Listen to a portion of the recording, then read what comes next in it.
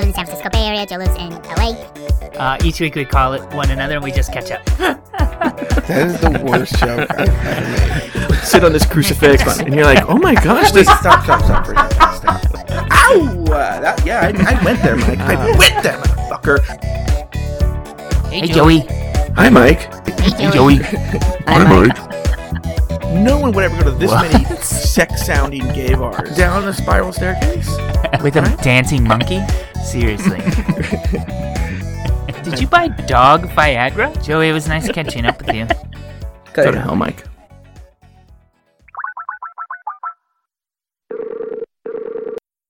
Hello, Joey. Hello, Mike Lawson. And hello to everybody listening. My name's Mike, that's Joe. You may know him from the internet fame. And me, you don't know at all. We've been friends for over a decade. Each week we call one another and we catch up. Yes, we do, Mike Lawson. Yes, we do. That's what we do every single week. I have to know what's going on with you.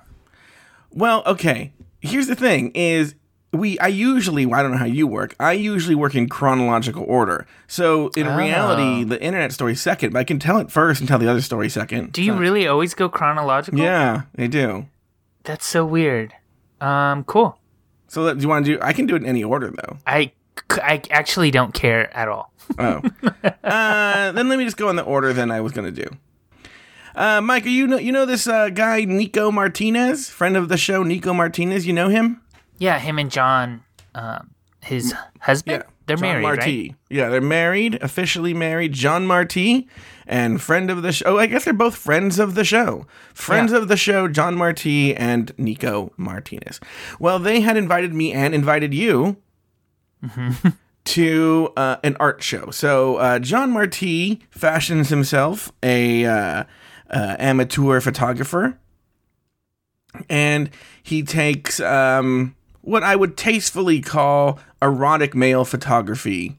He does that for a hobby. You're saying tastefully, what if you weren't being tasteful? Is it like Actually, porn? what does tasteful mean?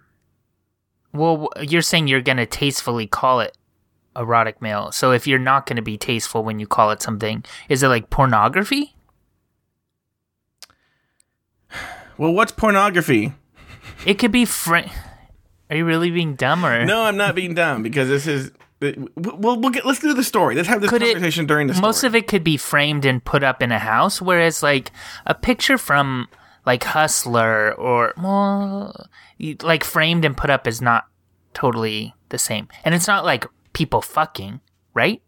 Ask me these questions when we get in the story. These are very good questions, but I feel without context, okay, they're pointless. I thought we were in the story, but no, okay. but we're not at that point in the story.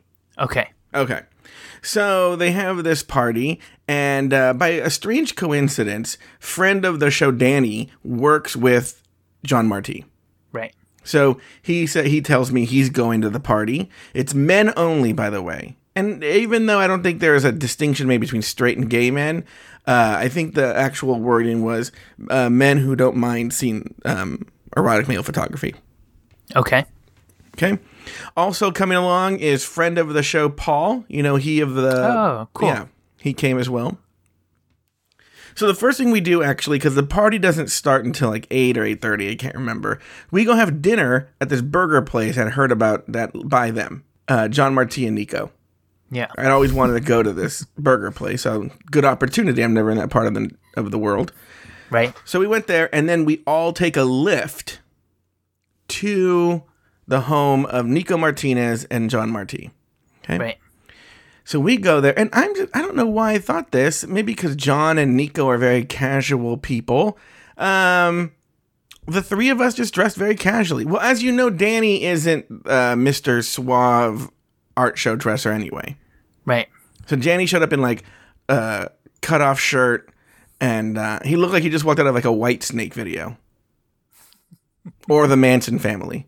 One of the two. Either like he just escaped from the Manson family or a White Snake video. Sure. And then I'm dressed like the horrible slob that I am. And then Paul's actually dressed fairly nicely. Uh-huh. And we show up, right? We walk in. But his shirt had a monogram of J on it, and I don't get it. That made no sense because his last name is clearly Paul. I mean, his first name is clearly Paul. So, so we walk in. As soon as we walk in, and if you remember from the last story, Nico and John have a beautiful backyard, and they have really nice deck. It's actually a multi-layered backyard. It's one of those. It has levels that go down. It's awesome, yeah. And it's awesome with. It sounds awesome, and it sounds like the deck is so fabulous it deserves a party. Yeah. Oh, yeah. Remember that I went to a party for it with the anniversary of the deck. Yeah. And even the deck is multi-layered. There's like a small area just off. There's like a giant part of the deck. And that's where most of the party is. And there's like a smaller, like patio-sized deck that's up a few stairs. Okay. Cool. So we walk into the main part of the deck, and Mike, it is just not packed, but there's about 30 coiffed, well-groomed gay men in their 40s and 50s, right? Like cologne, they're tanned, slick back hair, open shirts, all in Half shape. of them are realtors. Half of them are realtors. The other one are insurance agents. And we walk into this place, and Paul immediately says to me, like, "Oh, I feel so underdressed," right? Right. Because it's like, where do all like the WeHo boys go? It's like that Paula Cole song, where did all the cowboys go, or whatever. But it's all the where do the WeHo boys go? Mm-hmm. But this is where they went. Now they're older and live in the same neighborhood as Nico and John. Okay. So they, of course, they see me. They're probably fine with Paul. They see me and Charlie Manson. Danny, and they're like, we want nothing to do with those people. They could not have cared less about us, right? Didn't give us the time of day, okay? I'm sure they're nice people, but they're like, why am I going to talk to this fat slob and murderer, right? Yeah. So we're relegated to that smaller patio that's up a few flights of stairs. And of course, I get there, and I'm doing the Joe Batanz show now. I'm there with my friends. So John Marti, because he was doing this showing, there were 18 models in the showing.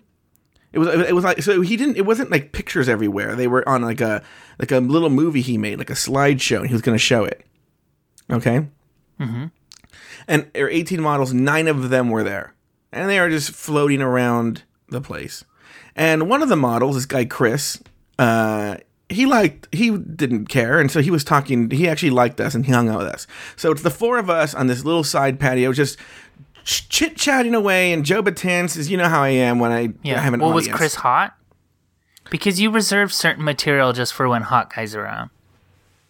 Yes, Chris was. I thought Chris was attractive. Okay. And by the way, 34. Okay, that's appropriate. Yeah. So he looked 19. So I thought he was 19. So then when you found out he was 34, you stopped talking to him. Yeah, I left.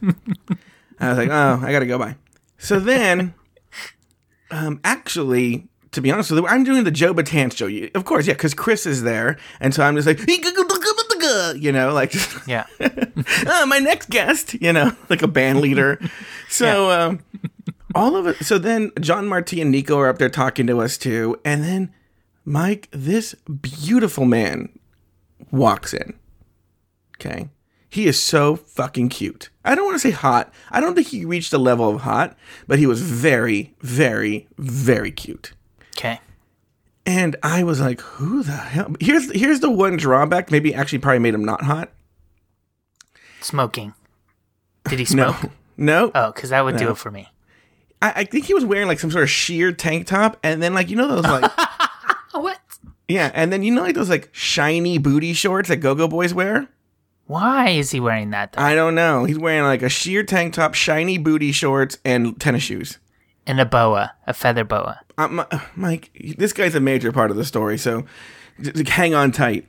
Okay. So I'm like, who is that? And John says, oh, you like him? That's Paul. I'll introduce you later. I'm like, please, right? Growl. So then, and now it's time for the video to start. So it's very like, Atención! Yeah. Atención! So they start the movie, and then John plays his slideshow of all the photographs he's taken of these 18 models. Now go ahead and ask your questions. I can answer them here. Okay, so are they pornographic? And once again, I have to ask. I'll tell you this, and then you tell me. Okay, let me be more. Okay. Let me be clear. Were there erect penises? Yes. Were any of the erect penises touching other humans? Like, yes. Not the owner. Oh. So that is kind of pornographic then, I would say. There were cum shots. Oh, shit. That's pornographic. Yeah, that's what I'm saying. But why do you say tasteful? Is it like black and white? Well, I would say apart from the cum shots, no, they're not in black and white. Apart from the cum shots, you don't really see penetration. There's the hint, penetrating the mouth, but you don't see anything penetrating the butt. Okay. So hypothetically, could somebody frame them and have them in their hallway? Yeah, I guess if you worked at a gay porn studio. I'm not saying would Betty Batance have them in her house, but like... Yeah. They're done in that fashion. Imagine like artsy porn. Okay. Not all of them are like that, by the way. There's just like one set that had literally cum shots and fucking and. But it wasn't like raunchy porn website pictures. It was classier than that. It was a mix, I would say. If you logged into your favorite porn site and those were the pictures, would you be disappointed? Well, they don't have the same feel as that. You know, when you go to your porn site, it has a very raw. Yeah. These are done like this. Somebody in this situation is getting taken advantage of. I like my porn being a little bit uncomfortable for one person. Yeah. This one is it's almost like, imagine like someone went to a photo studio and then made porn there. Right. Like if you looked at those on a porn site, you'd be like, it looks like these guys are happy to be there. Yes. They chose to be there. They don't have that, which, you know what's so funny? Talking about porn, there's this one porn site that I like, and I struggle with this porn site because I would say half of them, the guys look happy to be there. But then the other half, they just look dead in their eyes. They're just like... They're just there to get like one more hit of meth or something. Yeah. So anyway, that plays, and we all have a nice time, and everyone applauds, you know? Yay. Cool.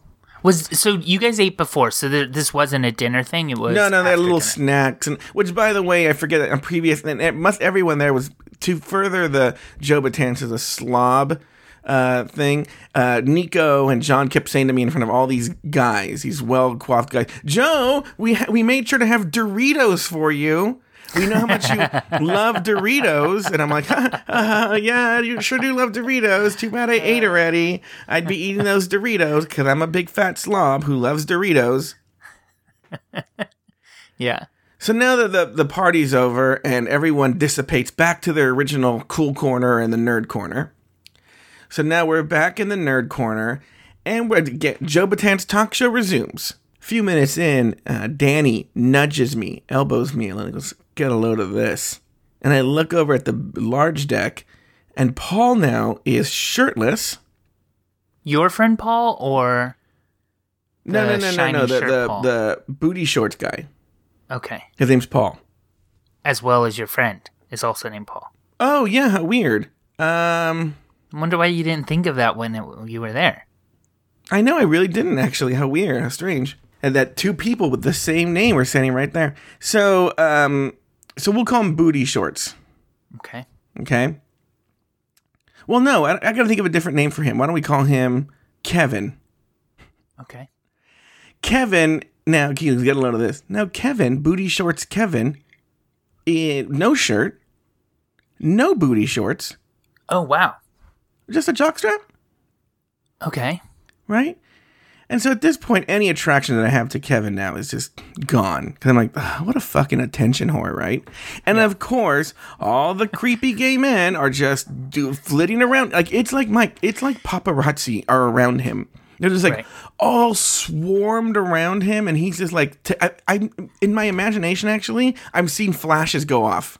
You know, you're like, that's disgusting. Such an attention whore. Okay, back to me and my good story. And I'm juggling. I'm juggling, and like I start swallowing fire. Yeah. Then I see John Marti go to the group, like cut through the group like Moses. Okay, grab Kevin by the wrist, walk him up the stairs, and I'm sitting in like patio furniture, doing my show, my shtick. Mm-hmm. walks him over to me, and he goes, Joe, I know you wanted to meet Kevin. Here, Kevin, this is Joe. And I go, oh, hi, nice to meet you, right? And he goes, nice to meet you.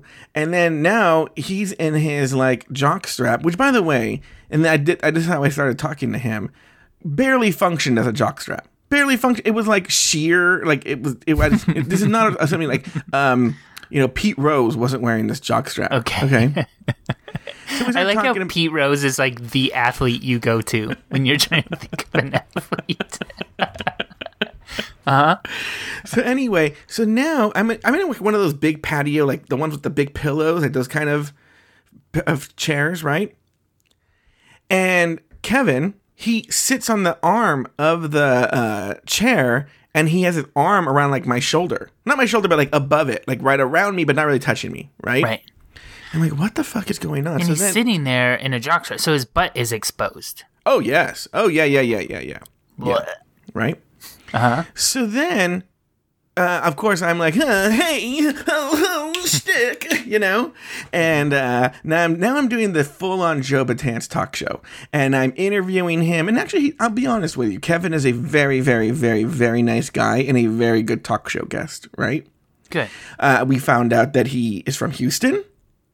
And then he moved to Las Vegas, and he was in the Donnie and Marie show for 6 years before coming to L.A., okay, to follow his dreams. I'm sure one of your starter questions, you're from Houston. How's the barbecue in Houston?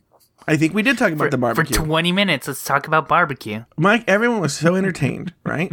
And so then we go back to this jock strap, and he goes, honestly, I only wear the jock strap just to come here tonight. I actually usually don't wear underwear. And I was like, okay. Mike, within under a minute, that jockstrap was off. Now he's fully nude. Completely nude. Is he wearing shoes? He's wearing shoes. Okay. That freaks me. Like, that is a mindfuck for me. Shoes and then nothing else? But shoes, yeah. Yeah. It's weird. Completely, with like giant kid-like tennis shoes, by the way. Okay. Now he's completely nude, right? Yeah. And standing now, there. At this point, do you still think he's hot? Where are you at on that? Because I know you're maybe thinking like, oh, I don't want to date this guy or anything like that. But he walked in and you thought he was hot. You thought, I could put it in there. Yeah. Well, there were a couple things. Now that I got a closer look. I mean, no, he was still very cute. He doesn't have the ability to grow a beard, which there's nothing wrong with that, right? But yeah, I date Asian men a lot, so I understand that. So stay clean shaven. Right, but it looked like he was trying to grow a beard because beards are hot right now. Yeah. So it was all patchy. Yeah. Other than that, though, everything was perfect. I'll be honest with you. Everything was perfection. And I'm going to tell you something. He looks 24 and he's 29. Okay? He looks great. I'm going to give him that. If you have that body, flaunt it. Okay? But maybe not at a party and I don't know, right? Yeah, but this wasn't like at your mom's retirement party. You're right. I just watched a guy get cum shot in his face. Right. You're right. So if you're gonna get naked at a party, it's a good one to get naked at. Yeah. So then now listen to this. So now he's naked and he's very cute. Mike, how weird. All of the guys who were ignoring us were all of a sudden on the deck where we were.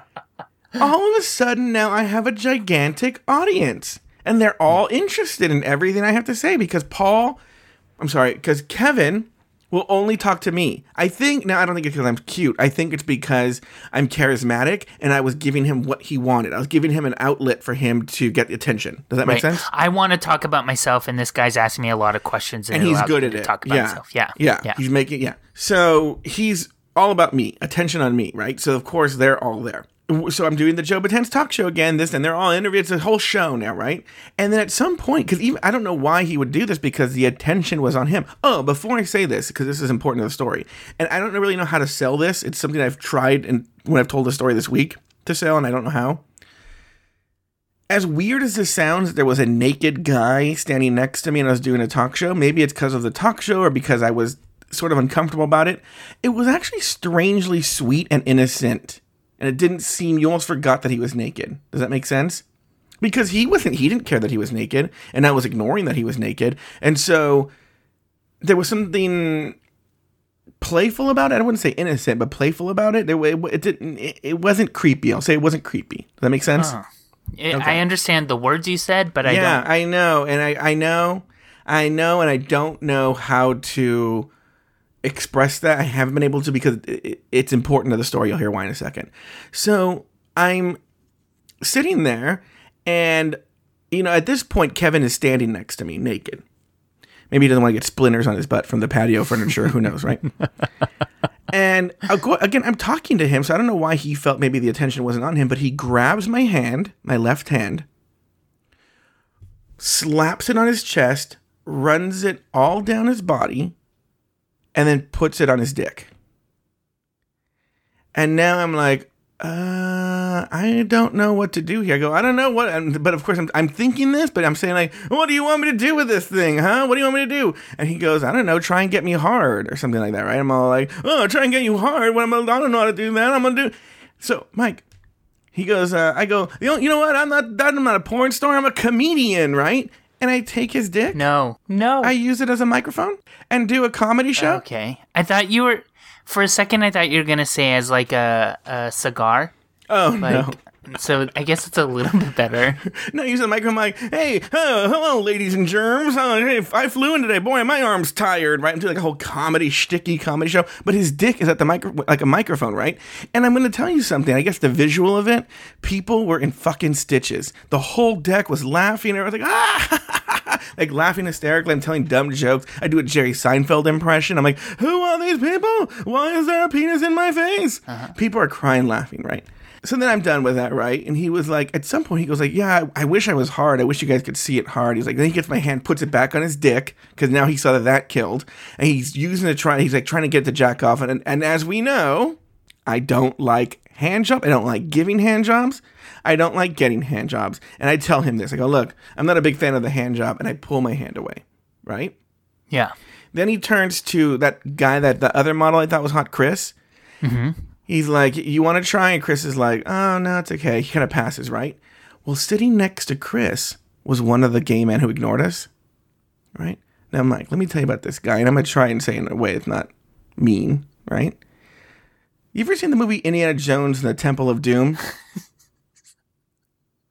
Uh-huh. I'm going to try to not be mean. Remember Mola Ram? No. The evil guy. That pulls the hearts out? Yeah. Yeah. Mike, he looked like Mola Ram. Okay. Or like a Lex Luthor. Okay. He just grabs Kevin. He brings him over to him, and Kevin's like, Kevin loves attention.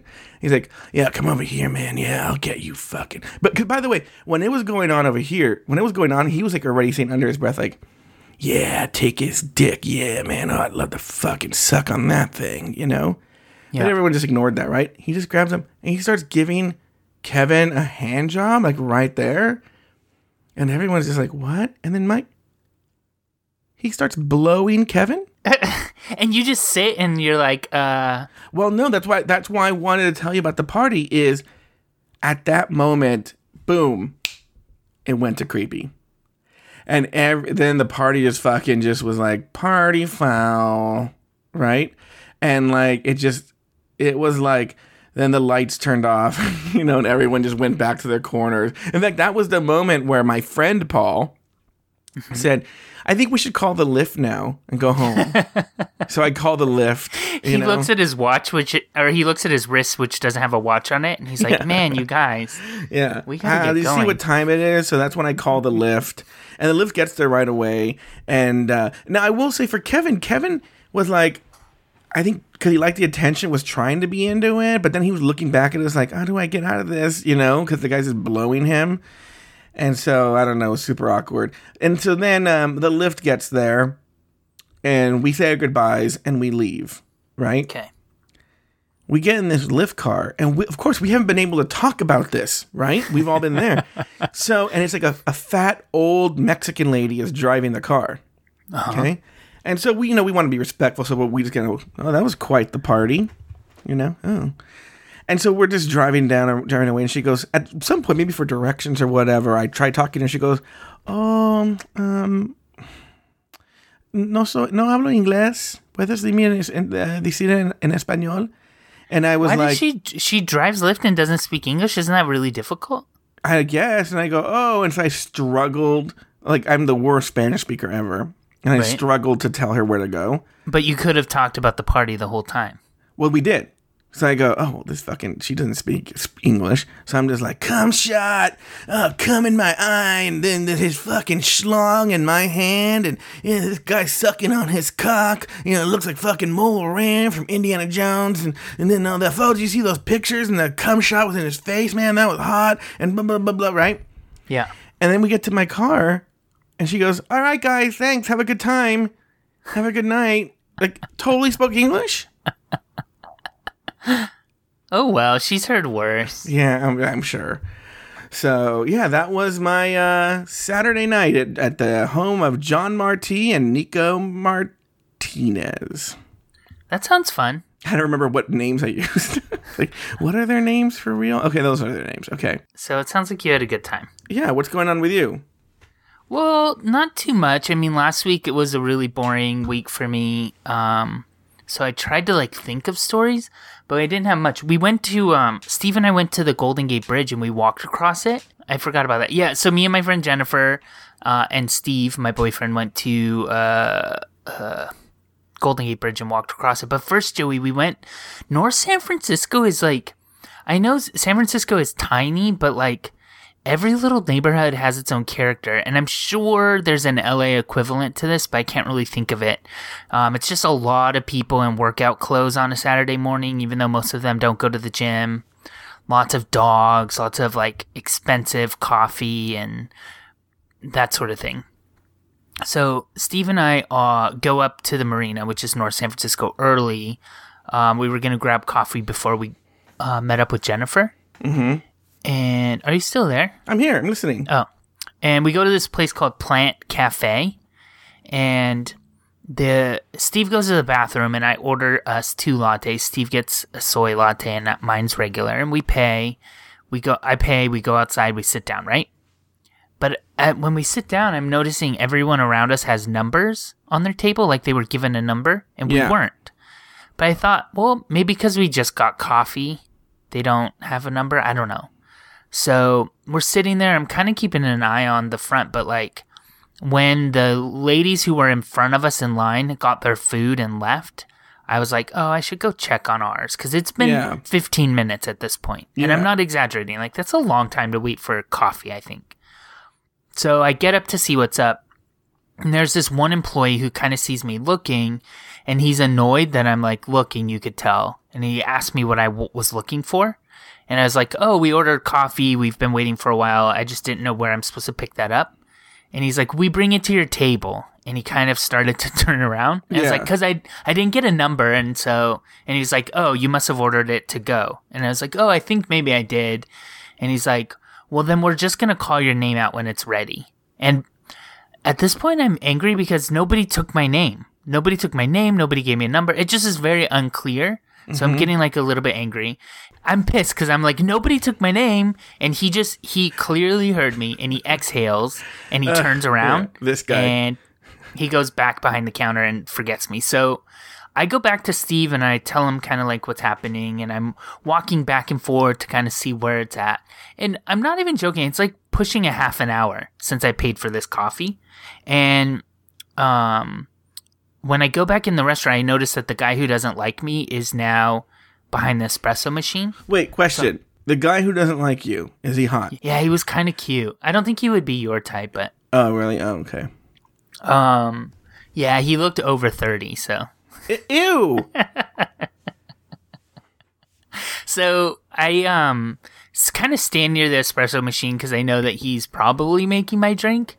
And then finally, he yells out, Mike... 2 lattes, and wait, so what? How did he know your name? I guess I gave it to them when I ordered, but I was I was so pissed when he was then we'll call out your name, and I was like, nobody took my fucking name. And you told him that? I thought you were just thinking that.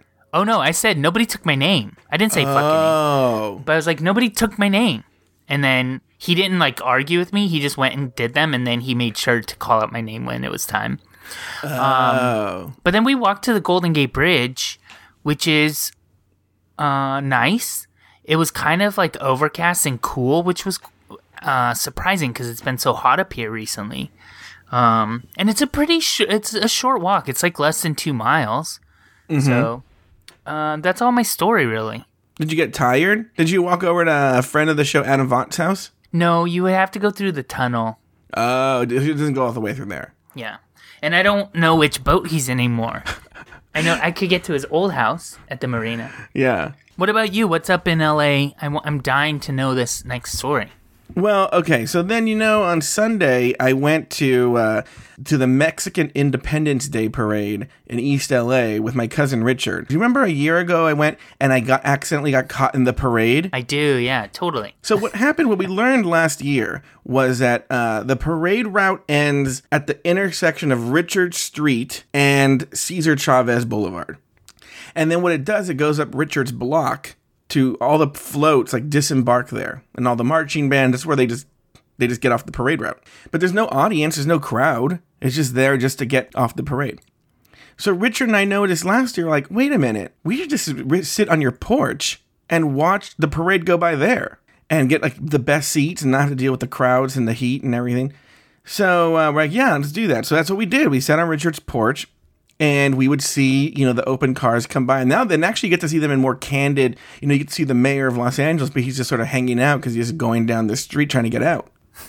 Right. So most of the time it was just the band, they had their instruments down if it was a marching band. They weren't like marching anymore. It was just like, but for some reason I could see it coming up the street. There was a float with mariachis on it. They're singing away. There's nobody on this street. Mm-hmm. So I take out my phone and I'm just going to film them drive across my screen. I think that'd be kind of funny to see them drive across the screen singing. Well, we filmed it. For some reason then they're singing and they stop right in front of Richard's house and then they just finish their song. So I film it and I just figure I'll just put it up on Facebook and it'll make my friends laugh. I also put it on Reddit because maybe I'll get a little bit of karma, right? Mm-hmm. Mm-hmm. So I put it on YouTube like at 8 a.m, like right when I woke up, and I put it on Reddit around that time too. And whatever, go about my life, hoping to get some likes, right? In fact, Richard had posted a video of me dancing, right? Yeah, and it was cute too. Strangely, thank you. Strangely, that got a lot of love on Facebook. Like, I had friends who were telling me that they would get like suggestions to watch this video, and it had the view count. It was like almost 2,000 views. I don't know who's watching this video, but they were on Facebook watching it, Mm-hmm. And I was like, oh, look at that. Richard getting some love, right? So I just went about my day. I was just ignoring it. And then I'm just doing my shit. And then I get this email on my phone, and it's from break.com. And they say, we'll give you $100 and split the revenue with you 60-40 in your favor if you let us license your video. But I remember I was doing something, so I was like, I don't know what this drama is. Yeah. So I had to make some phone calls. I had to call a mom, an SAT mom, and you know how it is. It was really just to schedule the next class. Mike, I was on the phone with her for 45 minutes. She was like, and then, she had the summer, she went to a camp for sailors, and she was really responsible, and the coach was even saying everything. I'm like, ugh. Meanwhile, as I'm talking to her, I'm getting emails from break.com saying, hello, did you get my email? I really need to talk to you. And I'm like, I need $100. It's not bad, right? Yeah. And this woman wants up, so I'm getting actually kind of very frustrated. I'm thinking like, this is the internet. Offers like this are ephemeral. They're not going to last long. He's going to get over it. I'm going to lose out on $100. Finally, I hang up with her. I try calling him back, and I can't get reception in my house. Like, I'm trying, and it just won't. When the iPhone just says dialing, and it doesn't do anything? So I'm really frustrated. I'm trying to run around the house to get the best signal, And then I get an email from another company, Jukin Media. And they're like, we'll offer you $500 and a 70-30 revenue split to let us license this video. I'm like, what? So waiting, you probably should buy a present for this mom. I know, seriously, she really helped me out. So then I finally get a hold of break.com and I go, listen. He goes, did you get my email? I go, yeah, but I just got an email from Jukin and they're offering me $500. And he goes, we'll match it. And I go, okay. And he goes, I'll go send over the contract and I'll sign it. So he sends over the contract, and I'm reading it, and now I get a phone call from Jukin. How did they get your number? I had told her. Oh. I said, I'm going to call break.com back, but if it doesn't work out, you can call me here. I get a phone call from her, and while I'm reading the contract, and she goes, hey, Joe, what happened? And I go, they sent me a contract. They matched your offer. She goes, I'll give you $1,500 and a 70/30 revenue split in your favor. Okay. And I go, she goes, I'm sending over the contract now, and hangs up. Okay. Right? So then I'm like, it's all happening very quickly, because also in the meanwhile, I'm getting more and more emails from other media companies. Like, how many views at this point does the video have? This is what's really funny. It'll become interesting later. Maybe like 150. Okay. Right? Yeah. I understand though. Okay. So because a YouTube video view doesn't necessarily match real time. Okay. So it's not like one view and it automatically shows one view. Oh, okay. Because they try to make sure that you're not a weird video that's gaming the system. Oh, I see. So then I'm just getting boom, boom, boom, bing, bing, bing, bing, just offer. I mean, it's just like maybe 12 media companies total are trying to get a hold of me, right? So now I call Breakback, or I can't remember, they called me back, and I go, listen, they just offered me $1,500 and 70/30 revenue split. And he goes, okay, well, I'm not going to match that, but I'll tell you this. They're giving you an advance, okay? They're giving you an advance of $1,500, meaning they're going to need to make their $1,500 back before you see any revenue split, okay? I'll give you the $500, but that's going to be a bonus, and then you split the revenue $1, right? He goes, but I need to know really soon. You got to tell me now. I go, well, I can't. I go, I need to read these things, right? It's happening so fast. So then I call friend of the show, Chris, and his cousin is an entertainment attorney as well. Well, he's not an entertainment attorney, but his cousin is. I go, listen, if I need to, this is happening. I tell him what's happening. He goes, okay. And he asks me questions. And what it comes down to is, as long as I retain ownership of the video, it really is just what my gut feeling is, you know? And so in my gut, it was just money talks bullshit. Oh, by the way, I'm talking on the phone so long to Chris. Ruby from Jukin calls and she goes, I'll make it $2,000. So now we're up to $2,000. And I go, you know what? At the end of the day, money talks, bullshit walks. I don't consider myself an expert in show business, but I know enough about show business to know that with this like revenue shit, you know, like when they say like, oh, an actor gets a share of the revenue, they never see anything because they have that fancy Hollywood accounting where they hide everything, so it doesn't. There's never a profit. I go, that's probably what's going to happen here. I'll probably see no penny. I'll see no money after the 500. And I'll see no money after the 2,000. So I'll just go with the 2,000. So I went with the 2,000, and Jukin Media now licenses the video. And what was shocking to me, because I was just thinking, what do they want this video? You know, like people. Once I made the deal, people were calling me like, "Oh my God, Joe, it's at 10,000 views, right? It's at 14,000 views. You know, have you checked? Do you know what it is as of right now? As of this moment, it's 1,201,971 views. Isn't that fucking crazy? Yeah. And it was uploaded 4 days ago. 4 days ago? And then it's been on TMZ? Yeah. And front page of Reddit? Front page of, yeah, that's the other thing too. Like, that's another weird thing is I was getting phone calls from people I went to college with, and I haven't heard from college. Phone calls and emails going like, dude, you're on the front page of Reddit, right? And I was like, yeah, this is crazy. And which was also one of my I never had a bucket list to be a YouTube video viral, but I did have a bucket list to be on the front page of Reddit. Yeah. And it was the YouTube thing was so crazy that just sort of seemed, I just sort of went aside. But yeah, I got accepted into this club where it's a special subreddit for only people who've been on the front page of Reddit called the Eternity Club. And yeah, Mike, and I just think this video is such nothing. It's so weird. It's really kind of ridiculous that it got this much attention. I think it's cool, but it is kind of just a silly... I guess that's why it's gotten so much attention. But you're also not stupid in the way that you phrased it. What was the headline on Reddit that you chose? Well, that's actually important. So on Reddit, I said, I live in East LA, and this stuff happens in front of my house all the time. Right. Somebody said to me, like, or a couple people actually said to me, you don't live in East LA. And I was like, look, I'm not going to tell that's, okay, here's my headline. My cousin lives in East LA. I was visiting him. And we were around, like, you just have to be like, this is what happened, And so I just, and so it's funny you say that. So there were some comments, I think you were the one that told me this, or somebody else, that were like, I came here expecting to see, like a gang fight or a drive-by shooting, and I was pleasantly surprised that it was just a mariachi float, and this made my day. Right. And a lot of people would say, like, I'm smiling, this makes me smile, this makes me so happy. So, I think people just wish, 'cause again, like I said earlier, the way that the video, just by pure luck, this is not by design, by pure luck, it just appears as if a quiet neighborhood had a mariachi float just come down the street with mariachi singing and stop in front of this house. And no, so I think, Joey, you're kind of downplaying it. You are taping the quiet street. The mariachi band doesn't just float into front of the house. It floats into frame, stops within frame, then floats out of frame. Like, it's pretty perfect.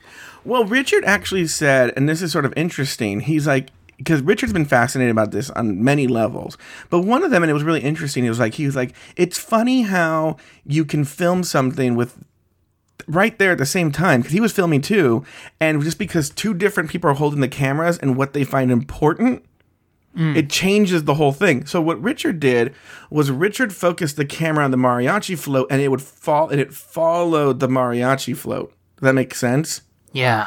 Whereas I kept it stationary on an empty street and let it come into frame, which makes it funnier. He's like, it's totally funny. And there's even copycats. I showed, that was my comment, was like, you've made it when there's these people that are copying it. Well, yeah, that was another weird part of it too, because there's like this weird who take the name and they did other weird things to it too. Yeah, that was super, super, super strange. It still seems very surreal and like it didn't really happen. And have you received a check yet from Junk Media or whatever? The $2,000? Oh, I was paid in like 2 hours. Oh, good. Yeah, so everything's settled. Yeah, no, that's done. But everyone's like, "Oh, you're gonna see." Look, I'm sure that they deal with that all the time. These people who think they're gonna just roll in the bank with all their money. Right.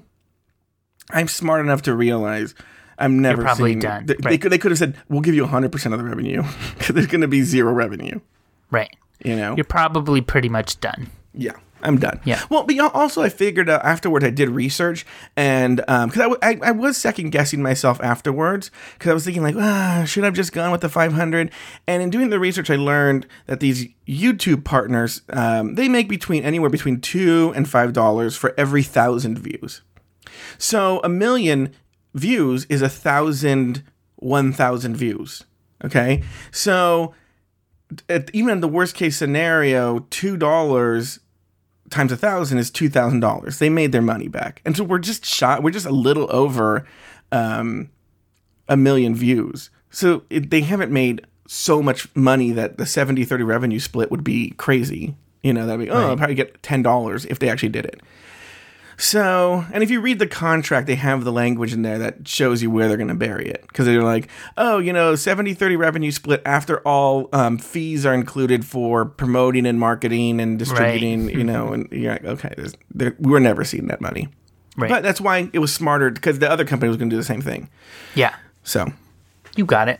Yeah, but my biggest regret, as I told you, but again, I didn't know it was going to go viral. I thought it was going to make 20 people laugh and that's it. Well, they should have. Imagine if I would have put catching up the podcast. Yeah, but the thing is when somebody's clicking, let's say from Reddit or TMZ, they don't care about a podcast. So maybe eyes will see it, but it could. I think more often than not would just fall on eyes. But Mike, hold on for a second. I have to do some math, but I think even 0.1% of 1 million is 10,000. Yeah. I don't know. I just feel like I wouldn't beat yourself up over it too much. I'm not beating myself up over it, but it's so funny. Because also, here's the thing. If that happened, it would mean a lot. I'd have to spend $2,000 on bandwidth. Right. So right. That's how we talk. That's how we rationalize it. Yeah, we don't want that kind of. Yeah, we don't want that. We just like it the way it is. We just like our little audience. We like it to be very personal. Yeah. So.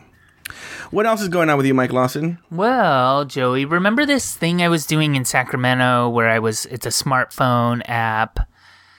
I'm consulting. Yeah. Remember all this? Yeah.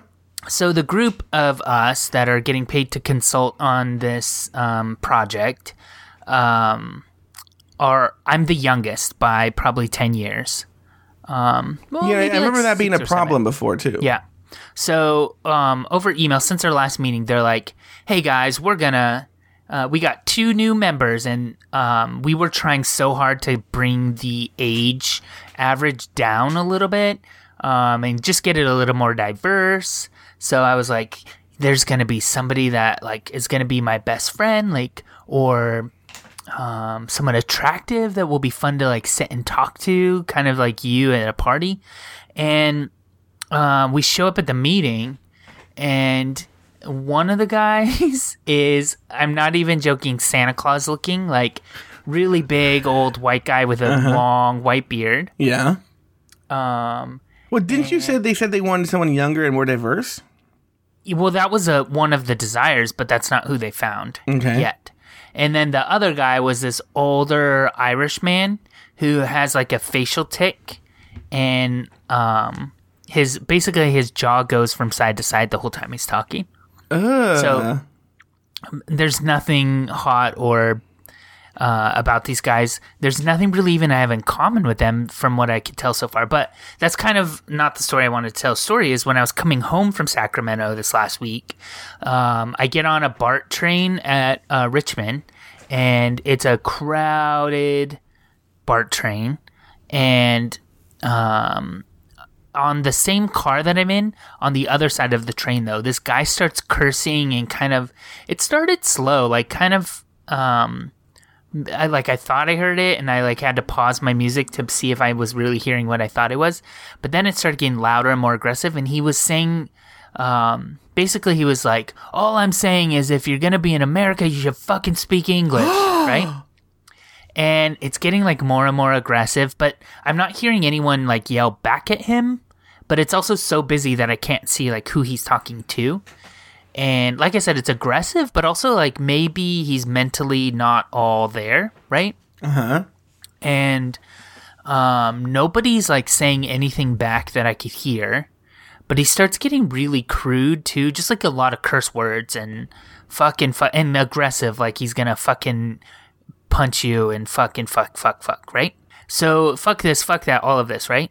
He's really pissed that someone wasn't speaking English. And then a woman next to me, she gets on her phone and she calls the BART police, and you could tell because she's like naming off the number of on the train ID number and all of this. So in my head, I'm kind of like, okay, that's nice of her to do. But then the guy on the other side of me, he's so pissed at this woman. He's like, I got places to be, and the police are going to stop our train. And then I was like, yeah, I don't want the police to stop the train. But then I also like am cheering for it's just very tense and awkward. And we pull up to the stop before my stop. And I'm sort of hoping that the BART police are there and they'll pull the guy out. But then I'm also sort of hoping that the BART police are not there and they'll just let me go home. Do you know what I mean? Yeah. So luckily the door's closed. The guy on my right, he's like, yes. And I'm agreeing with him. And then but the crazy guy's still on the train. Still on the train, still being really aggressive. And we pull up to my stop, and I get up to exit. And as I get up, the loud guy is also getting up to get off as well. And the door's open, and he's making a big scene, just kind of like yelling at nobody. And like he keeps having like second thoughts, and he's like, and he turns around and yells more at the train, and everybody's getting sick of him. But Joey, he's standing between me and the door, and I'm afraid the doors are going to close and I'll be stuck on the train. Yeah. But I'm also not willing. Yeah, I'm not willing to go like, excuse me, sir, can I get off the train? And luckily there was these 2 women that exited, and they were clearly lesbians. And as they were exiting, they beat the shit out of him. No, he kind of, they didn't push him, but maybe he was drunk or something, but like them walking by him, he had to like move back to like focus and he kind of stumbled. And then he's like, "Goodbye, Dykes." And then. Which is the name of my new podcast, by the way. That Goodbye, fucker, he Dykes? stole my name. Yeah, Goodbye, Dykes. And then one of the lesbians, she's like, "Adios," like to make him mad. She said it in Spanish. Yeah. And he's like, "Fuck you." And when he yelled, "Fuck you," he lunged forward, which gave me enough room to get off the train. But then when he lunged forward, there was a guy that was walking his bike, and he pushed the bike accidentally. And this bike guy was not having any of it. He picked up his bike, Joey, and using both of his hands holding his bike, pushed the guy back into the train. And then the guy fell back into the train, and then the doors closed. This is like an episode of like a snapshot of San Francisco or the Bay Area. Like crazy guy, lesbian, aggressive guy on a bike. Seriously. Person who calls the police and an annoyed commuter. Fuck the China. No. Go home, China. No more Chinese. No more Chinese. That racist, crazy guy. Yeah. Like all those, it's like a microcosm of the Bay Area. But what would you do? Like, let's say somebody I call the police. As everyone knows me, I am Mr. Call the Police. I'm constantly calling the police. Somebody says something that's so offensive, but they're also like clearly mentally not stable. I'm calling the police. Get into that? You just call the police. You don't say anything. What am I going to say to him? No, I'm not going to engage him. I'm going to call the police. And my logic isn't necessarily telling him. It's like he's clearly in distress. Yeah. And he needs help. And so I'm going to call the police. And he might say something to the wrong person who's going to kick his ass. And he doesn't, if he's mentally unstable, he doesn't deserve that either. He's clearly in medical. He needs some medical attention, and I'm going to call the police. That's it. Yeah. I've done it many times on crazy people, on homeless people. I've called the police several times. Yeah. Mercedes makes fun of me. Friend of the show, Mercedes, makes fun of me for how often I call the police. I'm constantly on the phone with the police. I'm curious what you would do in this situation, Joey. Call the police. San Francisco house sitter rents out someone else's apartment on Airbnb. So these two guys, John and Ed, who I'm assuming are homosexual. Do you think so?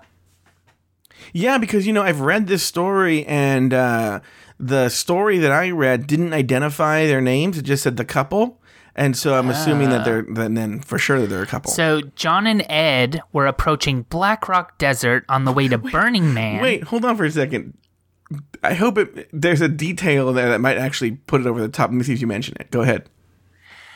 John and Ed were approaching Black Rock Desert on the way to Burning Man when the email arrived from a friend. "Thanks for letting us stay in your apartment this weekend." John looked at his husband in confusion. Maybe they're gay if they're husbands. Yeah, maybe I just want a tax break. There must be some mistake. They had left their San Francisco apartment with their professional house sitter. "No, it's definitely your house, your car, your wedding photos, your cats," said his friend. "We found it on Airbnb."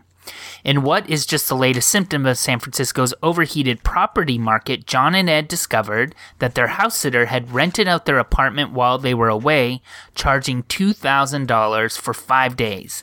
Worse still, Ed had found the house sitter on trustedhousesitters.com. So, I mean, that's the gist of the story. They found out that this house sitter that they found was also renting it, and they felt very violated and upset. This is a quote. "He told our friends that there was a misunderstanding between us, but there's no way I told him he could go ahead and make $2,000 for himself." What do you think about this? I mean, in a way, what if, I don't know. Well, it's so funny because this story makes so much more sense now. Like I said, the original story that I read didn't identify who the people in the couple were, so I just assumed with my straight bias that it was a straight couple. But in the story it mentioned, and they were really upset that the house sitter, moved their life-size cardboard cutout of some One Direction guy to the basement. I'm like, that's a weird part of the story, right? Yeah. And so now it makes sense. Oh yeah, these homosexuals. Come on, why would maybe they're being ironic? Why would a married couple have a One Direction cardboard cutout? Yeah. Gay married couple, though, makes total 100% sense. Here's the other thing, too, though. These guys, the married couple, kind of assholes, and I'll tell you why. they have these friends who are obviously good enough friends to know what their house looks like and have their phone number. And they're like, we're going to Burning Man for a week. Let me pay somebody rather than, like, in other words, they have friends who could stay there for free and house sit for them. And kind of. I mean, we don't know the relationship. What if it's like friend of a friend who's connected with you on Facebook or something? You know what I mean? So, like, I know them, but I don't know them enough to ask to use their maybe. place. You're right. I just wanted to I could see them. that happening. But I do think what's kind of weird is they were like, I'm so violated. My friend stayed at my house. Yeah, when can you believe that? I wanted a stranger. Well, They don't know the guy from Trusted House Sitters. If it was my friend, here's what I would have done. They called the police. I don't know if I would call them. What do they do? Are they suing him? What are they doing? They had the friends change their locks. That's smart. And then their friends stayed there and called the police. But the police were like, what do you want us to do? Yeah, there really isn't anything that you can do because it's probably tough because essentially, because they get out of the hotel sort of business, is they make, Airbnb is going to want to say, like, that's your problem because you're essentially just, it's not Airbnb though, right? Whoever it is, you're essentially just let someone stay in your house. So Right. he didn't break in and do this. You gave him the keys to your house. So Yeah. is there really a law but against that? there's some breaking news, Joey. Also, the blankets that they put on the back of the couches for the cats had been removed, and they still can't find their laptop charger. So, Get the Dragnet. Get this guy under arrest. and as you said, the cardboard cutout of Neil Niall from One Direction had been moved. Someone had taken it out of the living room and put it in the garage. They're really upset. Yeah. No one puts he's gonna get cold in there. I don't know. It's weird. I really do think, though, on the surface, what the story is we wanted a stranger to watch our house. We got our friends were there instead, and someone made money off of it, and we're pissed. Well, yeah, I would just be lesson learned. But these kind of douchey guys who live in the Bay Area, who live in San Francisco, right? Like, Yeah. You got to think about this. What kind of it's so expensive in San Francisco to have a lifestyle where you have an apartment big enough to do this or a place big enough and you're going to Burning Man and you do all this nonsense. There's probably a high probability of douchebaggery in them. Right? Because to me, I would just take it as lesson learned. Thank God it was our friend. We're never going to use that company again, and we're going to give us that money, guy. I might file a complaint with Airbnb. I don't know if I'd call the police. Right. Does that make sense? And I think part of their upset was that they were the Airbnb's response was kind of like, well, okay, we'll suspend his profile, and that was pretty much it. Yeah, but what can they do? Well, the friends who called them immediately. Why didn't they call Airbnb and say, "Hey, Airbnb, we're at our friend's house"? Like, tell them the story and be like, "We're not going to pay you." Like, there's so many ways around this. Yeah, but it's just so like, I don't want to have a controversial episode this week. But I did want to talk shit on gay people. This seems very gay. That's all I have to say. Okay. Well, what's up in LA? Start there.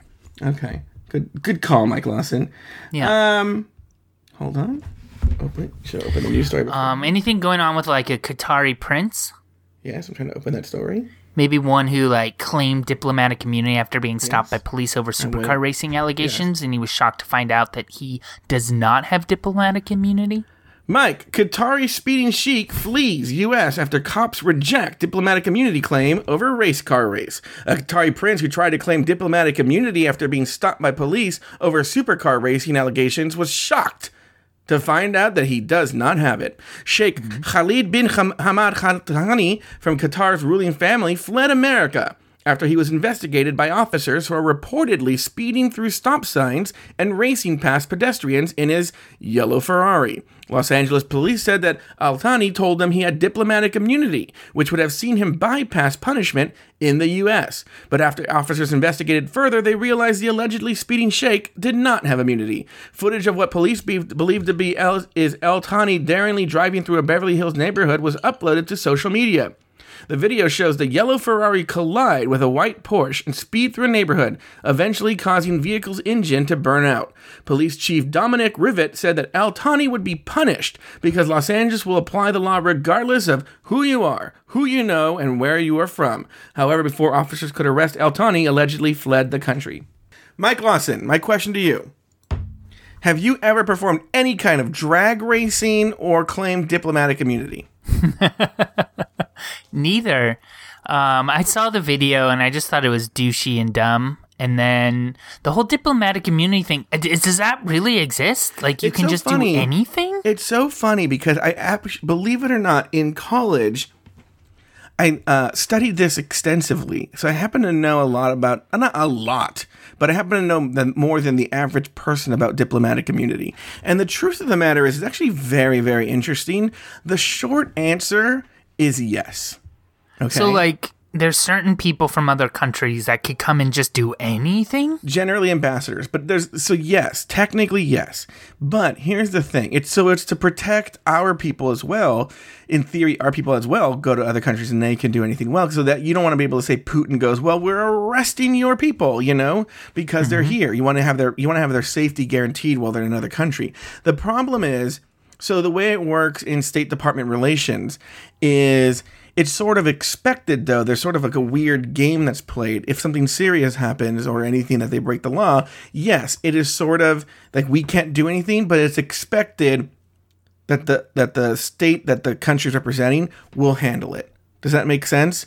And It's such an embarrassment to the other country that they usually generally do. Now, in very serious cases where it's murder, it's sort of expected as well that the host country will then, they can rescind the diplomatic immunity. They can take it back, right? And say, this person, we reject his diplomatic immunity. Go ahead, have your fun.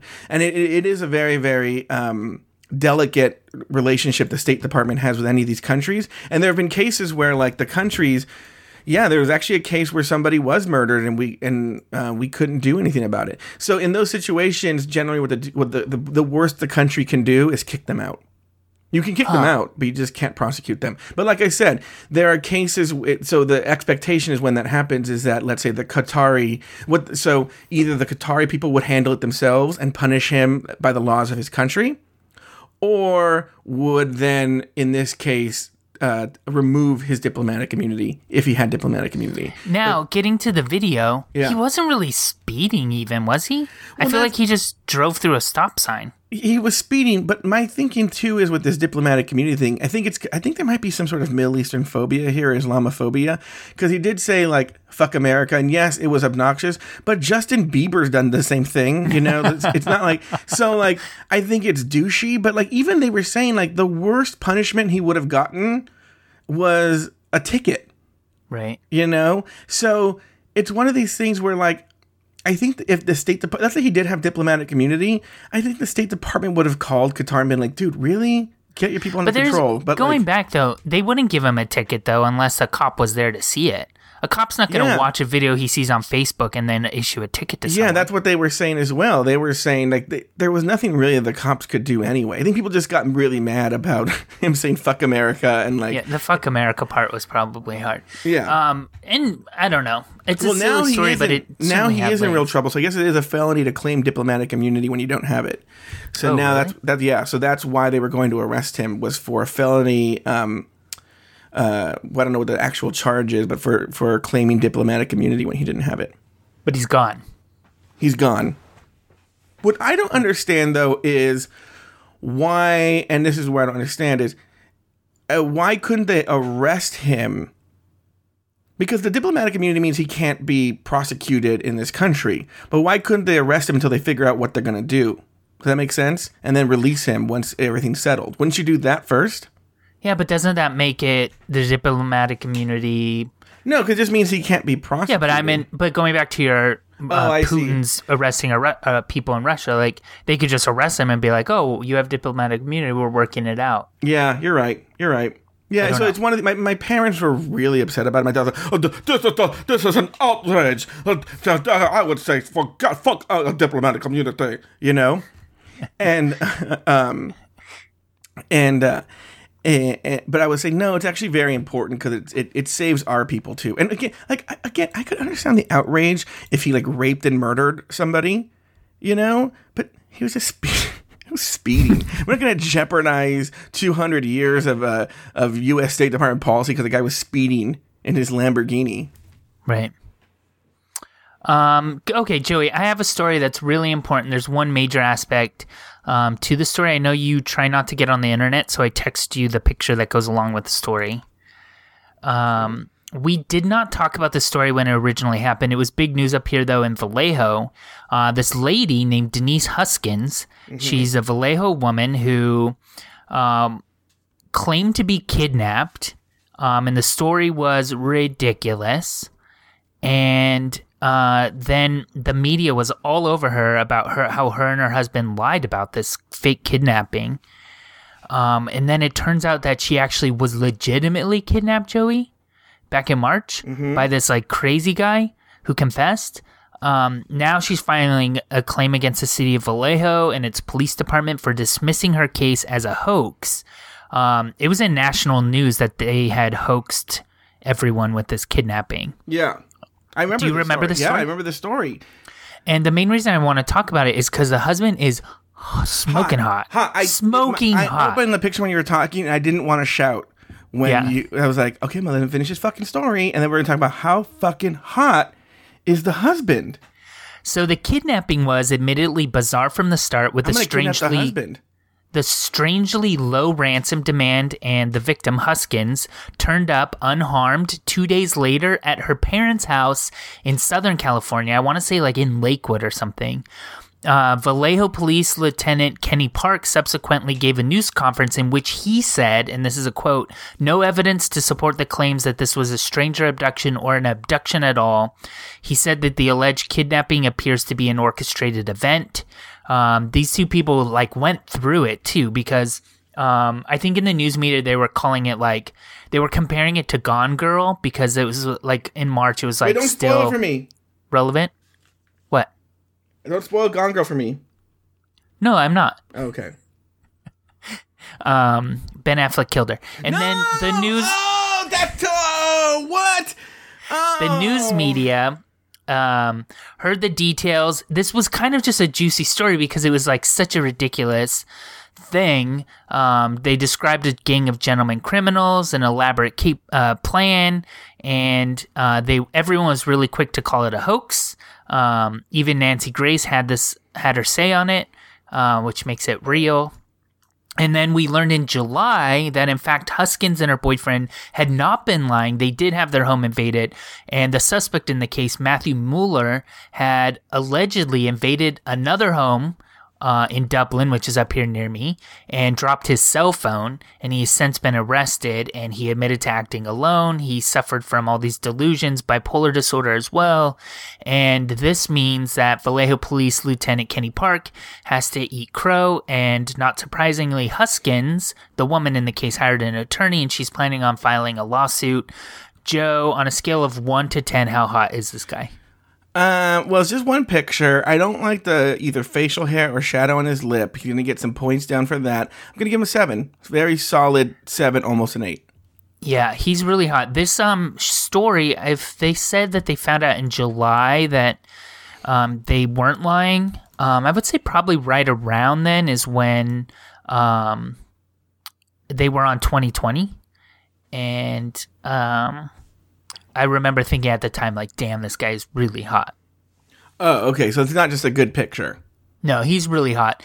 And the whole story, the ransom note that they wrote, they were demanding $8,500 to get her back, which was kind of the weird. That's what made the story a little bit weird too. Why such a little number?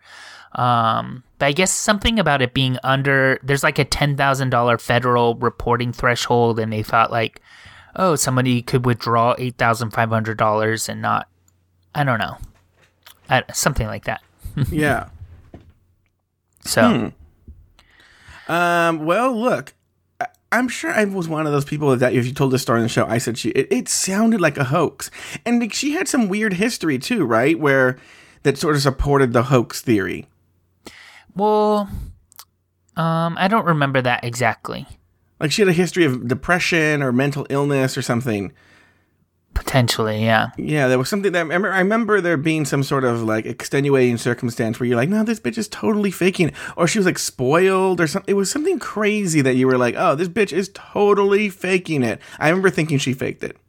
And well, what was weird too is they like taped her up into a trunk and drove her all the way to Southern California, whatever city that was in, and then like basically untied her and dropped her off like a block from her parents' house. So everyone's like, wait, what? Like they just conveniently drop you off next to your parents' house and everything's fine. So I understand why it's weird, but also like Orangevale, California, South Lake. I can't remember where the parents live down there near you. Oh, Huntington Beach. Huntington Beach. I know Huntington Beach. Yeah. So, I remember thinking it's all weird, but also, like, is this because does she deserve money for pain and suffering over all of this at the hands of the police? No. The police went on the news and said, like, she's a crazy person. Oh, did they? This is all framed. There's nothing to see here. She made this up. And then now, like, what happens after that? Is there pain and suffering from that? Like, I don't know what she was doing for work before this, but is she still doing that? Is that changed? It's tricky here because it'd be tricky for a jury to determine this, and I'll tell you why. One, because the police were acting in the capacity of their job. If it's the best information, you can't expect people to. The police, you can't expect people to be omniscient. You can only fault them for negligence if they can prove, or at least through a preponderance of the evidence, that there was extreme negligence on the part of the police department. Then, okay, she might have a case. 1, 2. Unfortunately, because something so tragic as a kidnapping. If you think about it, imagine being kidnapped and tied up in that is an extremely, extremely traumatic event for anybody. Okay. Yeah. So since that happened, how are you going to show that pales in comparison to someone saying you were faking it? At the end of the day, you might have to say, well, how do we differentiate the mental and damage from the kidnapping from the idea of being falsely accused of a crime? I'll give you an example here, actually, using the story I had from earlier. It's still happening, actually. It's slowed down a little bit, but I get a ton of notifications about getting a comment on my YouTube page. There's a ton of comments. Oh, yeah. Now, on any other YouTube all of video, them are about Donald Trump? Yeah, well, yeah. Yeah. But on these YouTube videos, if it was just something I posted for my friends and I got like a, hey, you fucking fat beaner, go to fucking die, it would really bother me, right? Yeah. But now that I got paid, I'm like, so people actually do write horrible shit. Like, this guy's a fake. YouTube comments are the worst. Yeah. And I see the little comment from time to time. I was like, whatever. I just don't care. It's the same thing here. Like, if I had been through a traumatic event, like being kidnapped, that the police said I had faked it wouldn't be. It would hurt, but I don't know how you would prove that separated from the traumatic event from a kidnapping. That like how do you show how much damage has been done? How do you differentiate that? I'm just thinking about it in terms of like if I was a juror. A rural juror, how would I say, well, this how much damage she gets from that? Right. Well, if any of you come across it on 2020, it's worth watching because it shows a story from all the sides. Plus, as we said, the guy's smoking hot. So, okay, great. I'm trying to find other pictures of him to text you, but they're showing like the same photo of that same press conference. Is like, it's so funny. So Richard doesn't listen to this show. Yeah. And so I went to go see my text messages from you.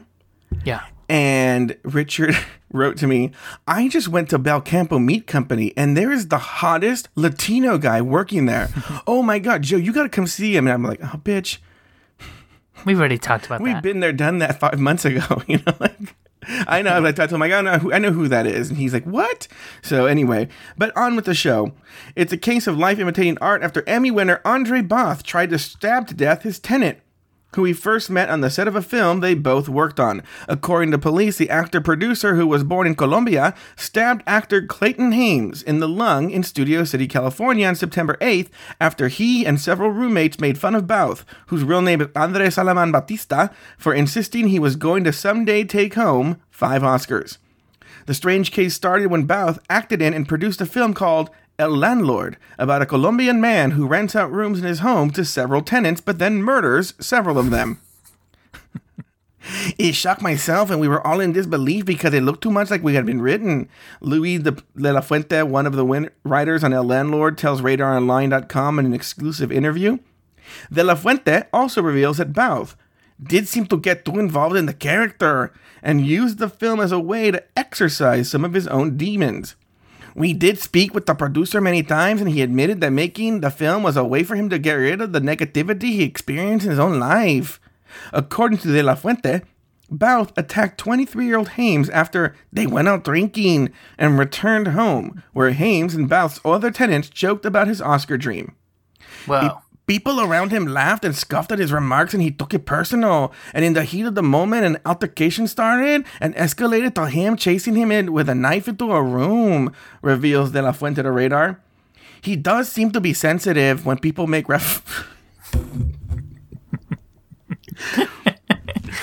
Go on. I think he's sensitive. He does seem to be sensitive when people make references to his personal dreams.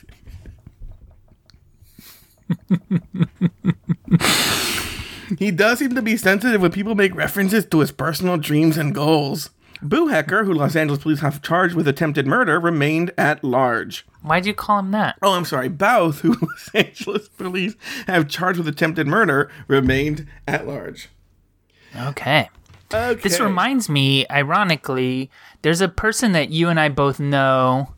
I know him a little bit better than you do, who wrote bad movie scripts for a while. And I think he's given that up. But one of his movies was about this guy who writes these little things where they would go to places where famous people died. Uh-huh. And then when they were there, they would reenact them, and all the people started dying for real during them. That's actually not a bad idea, to be honest with you. Probably just poorly written. I would say, oh, you're talking about me, and then I would say I wasn't. I know, but I'd be like, well, only one of us has a viral video, and then I was like, oh, wait a minute. Cool. Well, that's an awful story. It is an awful story. But he's he hasn't been caught, right? No, he's still on the large. But De La Fuente thinks he's gonna turn himself in. Yeah, because he'll just show up for an audition one day, and they're like, "We're doing an audition as a prison scene." It's like a weird Hamlet. Yeah, they put on a whole fake movie. Yeah, and like, we're looking for a movie where a guy turns himself in, and then he'll do it. Life imitating art. What do you got going on next week, Mike Lawson?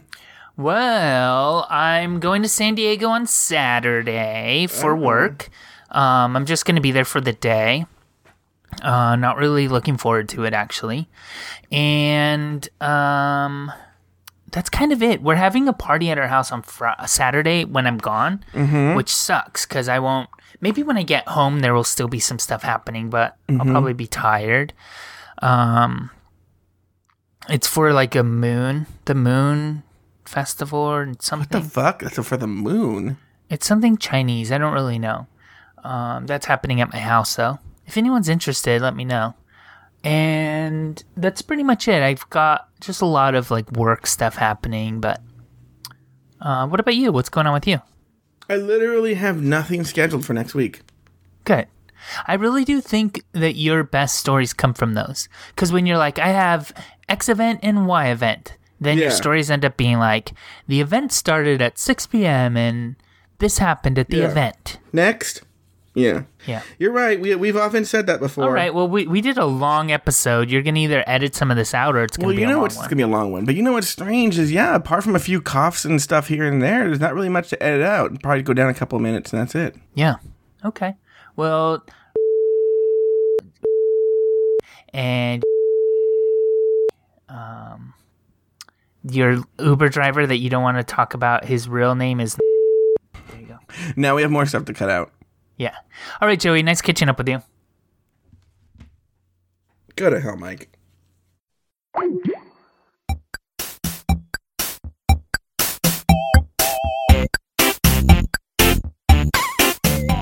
Thank you for listening to another episode of Catching Up. Find a new episode each week at cupodcast.com, in iTunes, or in the Stitcher Smart Radio app. Like us on Facebook, facebook.com/cupodcast. Follow us on Twitter at cupodcast. Email us at guys@cupodcast.com, or call our listener line at 510-239-7798.